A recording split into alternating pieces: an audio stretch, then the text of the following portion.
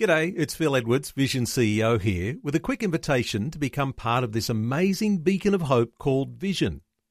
Together we can put our love into action to help people of all kinds build or rebuild their lives on the truth of God.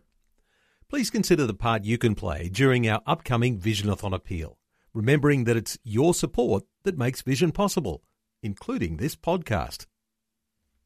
This podcast is made available by Vision Christian Media, thanks to the generosity of our supporters. Your donation today means great podcasts like this remain available to help people look to God daily. Please make your donation to Visionathon today at vision.org.au. I used to be a paper boy, and I had a paper route, cruising around in my Schwinn Stingray, and my objective was to deliver the paper. My job was not to write the news. My job was not to be in the news. My job was to deliver the news. It's our job to deliver the good news. And Pastor Greg Laurie says it's imperative to make sure that life-saving news gets through. God has given you a simple message to give. Your job is to deliver the message. This is the day when the lost are found. This is the day for a new beginning. Amazing grace, how sweet the sound. Again you hear all the angels are singing. This is the day when life begins. Some seem to believe the realm of evangelism is for the men of the cloth, for pastors, ministers, and evangelists. Well, today in A New Beginning, Pastor Greg Laurie says it's a privilege and responsibility shared by all believers. In recent days, he's been pointing out the tremendous lessons that we can learn from Jonah's success in Nineveh. It was the most successful evangelistic gathering in history. And there are 6 practical lessons that we can learn from that account. So let's get ready to take some notes.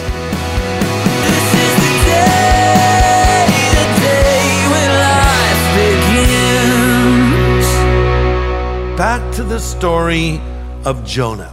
The book of Jonah is a story of a massive revival that came about through the efforts of one man, and that man was Jonah. He was called to preach to Nineveh, which was a great city, we read in Jonah 1:2. But Jonah said, I don't want to go preach to that great city. So then we read in Jonah 1:4, God sent a great wind. And then that wind brought a storm, and Jonah was ultimately swallowed by a great fish, Jonah 1:17.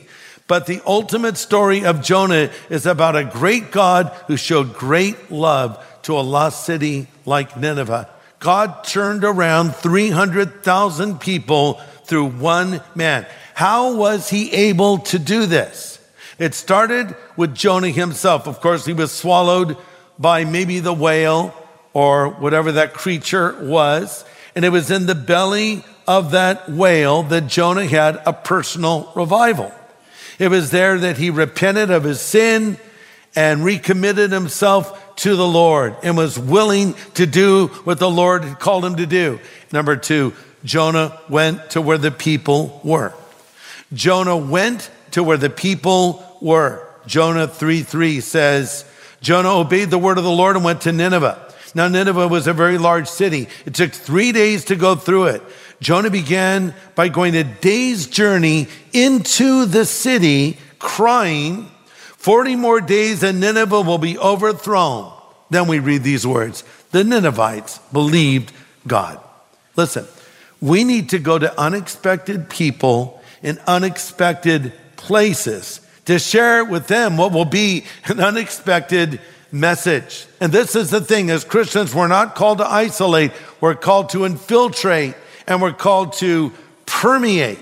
Number 3, our message, the message of the gospel, must be delivered with urgency. Notice it says in Jonah 3:4, as he entered the city, he cried out, 40 days in Nineveh will be overthrown. He cried out. This is, by the way, not the first time that Jonah cried. He also cried out in the belly of the fish. Jonah took the desperation he felt in the belly of the sea creature and channeled it in what God had called him to do in bringing the message to the people of Nineveh. Jonah had been transformed in the fish's belly. Jonah should have died in the fish's belly. He had been saved and preserved by God. Jonah was a resurrection man. And people cannot argue with a transformed life. Jonah should have been dead, but he was alive and well. Because of this, there was an urgency and there was a passion in what he was saying. Do you have an urgency and a passion in reaching other people? Jonah certainly had it. There was an authenticity in his voice. He was a changed man, as I pointed out. He probably was also a bleached man who smelled of vomit, perhaps, and fish. But he had a mission and he was going to fulfill that mission. And the people of Nineveh could see this was a resurrection man. This was a man brought back from the dead. There's a lot of power in your personal story when you share your faith with others. Point number 4. We are to preach the message he has given us. Not our own message, our own version of the gospel. The message he has given us. Verse 2. Here in Jonah 3 says, go to Nineveh, that great city, and preach to it the message that I give to you. God has given you a simple message to give. Your job is to deliver the message. I used to be a paper boy, and I had a paper route, and I had a really cool bicycle. It was a Schwinn Stingray with a handlebar. Sometimes they're called ape hangers. Had a roll bar, a banana seat, and best of all, a stick shift. A stick shift on a bicycle. I don't even think they would allow that today. But I had my bags holding my newspapers, cruising around in my Schwinn Stingray, and my objective was to deliver the paper. I got pretty good at clearing the hedges and sideways throw, the over-the-top throw, the underhanded throw, and I got pretty good at it. And so my job was not to write the news. My job was not to be in the news. My job was to deliver the news. That's still my job. My job is to deliver the good news of the gospel. I don't need to add to it. I don't need to take away from it. And that brings me to my next point. We must declare the gospel. Now listen, if I have the luxury of time, I'll take the time to hang out with a person, talk with them, get to know them, enter their world. I won't hit them immediately with both gospel barrels. It might be a time of just sowing a seed. It might be a time of watering the seed that someone else sowed of the gospel in their heart, and it might be a time to reap.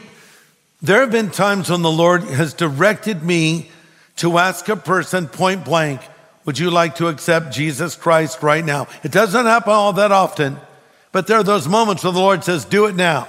Other times we're just sowing the seed. We're watering the seed. So if you have the luxury of time, do that. But let's contrast that to a different scenario. Let's say you're in a plane and all 4 of the engines were out and the plane was on fire and it was headed to the earth. So you know your time is limited. I hope you would have the presence of mind to proclaim the gospel. You don't have time to turn to your seatmate and say, well, tell me a little bit about yourself. Where do you live? No. You tell him the gospel. There's an urgency. That was the case with Jonah. He had basically 40 days to reach 300,000 people. So with this urgency, he went and preached this message. Let me say something about preaching, because the Bible says that we should preach the word and be persistent, whether the time is favorable or not. We are to preach the word. Preaching doesn't mean yelling. Preaching is proclamation. Maybe you elevate your voice to be heard by a large crowd. Maybe you're talking to people one-on-one. I've actually seen Christians like preaching, yelling at people. That's great. Don't do that. Calm down, lower your volume, listen more, and lovingly share in an understandable way the things that they need to hear. The primary way that God has chosen to reach non-believers is through the verbal articulation of the gospel. You may preach it, you may text it, you may tweet it, you may share it conversationally, but the idea is I tell people that there is a God in heaven who loves them and sent his son Jesus Christ to die on the cross for their sin, and Christ rose again from the dead 3 days later. Listen to this. There's only 2 things the Bible tells us have power. It's God himself and the gospel. The gospel in particular, Because we read over in Romans 1:16, Paul says, I'm not ashamed of the gospel of Christ, for it is the power of God unto salvation to everyone who believes. So the word for power that Paul uses is the Greek word dunamis. The story is told of a man named Alfred Nobel. He had invented this material that exploded. There had never been anything like it before. What would he call this explosive device? He talked to a friend who knew Greek, and Nobel asked him, what is the Greek word for explosive power? And the man said, it's dunamis. And so he called it dynamite. So there's dynamic, explosive power in the simple message of the gospel. You're listening to A New Beginning with Pastor Greg Laurie from Harvest Ministries in the US. And today he's furthering a message in his series about the refreshing power of sharing your faith. We're concentrating on the gospel, the good news of God's love, based in studies in Jonah chapter 3. The gospel. What is the gospel? We talk about the gospel. Oh, I love the gospel. I live by the gospel. We should preach the gospel. Do we know what the gospel is? Why do we make the gospel so complex? It isn't. What does the word gospel mean? Literal translation, good news. It's good news. Why do we make the good news bad news in the way we deliver it, or the way we distort it, or the way we leave parts out of it? No, deliver the explosive, dynamic, dynamite gospel of good news to people. You know, sometimes before we can appreciate the good news, we have to first know the bad news. I heard about two old guys that love to play baseball. And they wondered, will there be baseball in heaven? So they made a deal. If one of them went to heaven first, he would somehow communicate with the other and tell him whether or not there was baseball in heaven. Well, one of the friends passed, and a week later, he spoke to his buddy still on the earth through the clouds. He said, buddy, I've got good news for you. There's baseball in heaven. And his friend was so overjoyed. And he says, but I've got some bad news too. You're pitching on Friday. That's a joke that never happened. But good news and bad news. So here's the bad news. You're a sinner. I'm a sinner. We're all sinners. The Bible says in Romans 3:23, we've all sinned and fallen short of the glory of God. We also read in 1 John 1:8, if we say we have no sin, we deceive ourselves and the truth is not in us. Don't assume that your listener will necessarily know what sin is. So you may have to help them with this. In the Bible, a sin can be translated different ways. One word that the Bible uses for sin is translated trespass. And that means to cross a line. So you've seen the little signs in the park, no trespassing, right? So you want to immediately step over it and step on the grass. Or if it says, don't touch wet paint, you want to touch it, don't you? So trespass is to deliberately cross a line. But another translation of the word sin from the Greek word harmatia means to miss the mark. Let's imagine we're having a game of archery together, and you go first, and you fire all 10 arrows into that target, but none hit the bullseye. So you miss the mark. Now let's say that I step up with my 10 arrows and I miss the target altogether. I hit a cow over in the field. I hit a building. I hit a bird flying over. So I missed the mark. Now, did I miss the mark more than you missed the mark? Yes. But the goal is you got to get the bullseye. And the bullseye is perfection. So when the Bible says I've sinned or missed the mark, it means I've fallen short of God's standard for humanity. What is that? Perfection. So a person might say to you, well, are you perfect? Your answer must be no. That's where Jesus comes in. Because God knew I could not hit this mark. God knew I could not be a perfect person. And by the way, someone might say, well, I'm a good person. And you might be surprised to hear me say, I won't necessarily dispute that. I would not say, no, you're not a good person. You're a bad person. I'd say, I'm sure you're a good person. But you know what? You're not good enough to get to heaven. because you've missed the mark. But here's the good news. Jesus died on the cross for your sin. Romans 5:6 says, God showed his great love for us by sending Christ to die for us when we were still sinners. Here's the verse every Christian should memorize. Get this in your brain. John 3:16. For God so loved the world, he gave his only begotten Son, that whosoever believes in him should not perish, but have everlasting life. That's the gospel in a nutshell. Share that message with someone. If you know John 3:16, you are effectively armed and dangerous. One last point.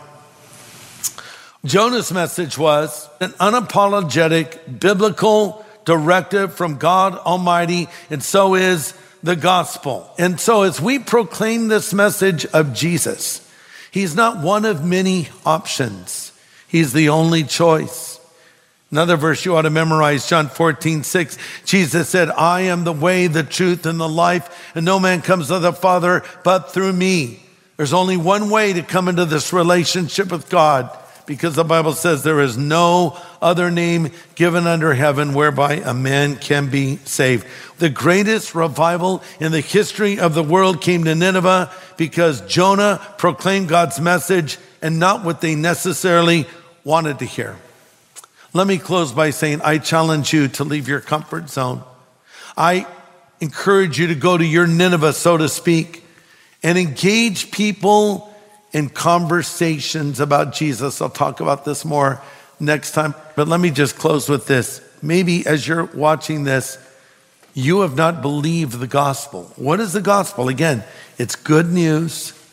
The gospel says God loves you and God has a plan for you. And it says God will forgive you of all of your sin, but you must admit you're a sinner. And you must ask Jesus Christ to come into your life to be your Savior and Lord. And you can do that right here, right now. Jesus, who died on that cross and rose again from the dead 3 days later, stands at the door of your life and he knocks. And he says, if you hear his voice and open the door, he'll come in. One day the people came to Jesus and said, we want to see a miracle. We want to see a sign. Here's what Christ said. No sign will be given you but that of the prophet Jonah. That as Jonah was 3 days and 3 nights in the belly of the great fish, so will the Son of Man be 3 days and 3 nights in the heart of the earth. In other words, Jesus says, you want a sign? Here it is. I died on the cross for your sin and I rose again from the dead. You might say, oh, come on, Greg, if you could just do a miracle, something to impress me, then I would believe. Show me and I'll believe. Jesus in effect says, believe and I'll show you. This is the message you've been looking for. This is the answer you've wanted in life. It's a relationship with God through Jesus, who can come and live in your life and listen, forgive you of all of your sins. You can put your past behind you and have a new beginning, a fresh start. But you need Jesus to do that. So in a moment, I'm going to pray. And I would ask any of you that are watching right now who have never asked Jesus to come into your life, you don't have the confidence that you'll go to heaven when you die, you have guilt that you carry around with you, I'm going to ask you to pray this prayer with me. You could pray it out loud if you like. You could pray it quietly, but say this to the Lord if you want Jesus to come into your life right now. Let's pray together. Pray these words. Lord Jesus, I know that I'm a sinner, but I know you are the Savior who died on the cross for my sin and rose again from the dead. I turn from my sin now. I choose to follow you from this moment forward as my Savior and my Lord and my God and my friend. Thank you for hearing this prayer and answering this prayer. In Jesus' name I pray. Amen.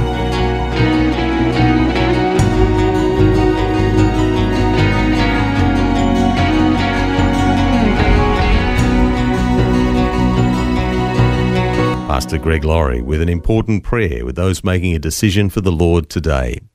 And if you've just prayed that prayer and you meant those words sincerely, know that the Lord has heard you and forgiven you of your sin.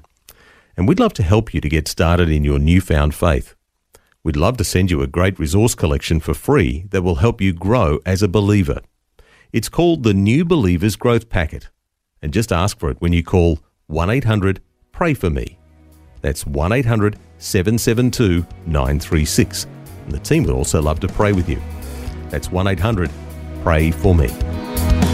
Well, next time, more insights on doing our part in sharing the gospel as the Refresh series continues. Join us again for another edition of A New Beginning with Pastor Greg Laurie. This is the day when life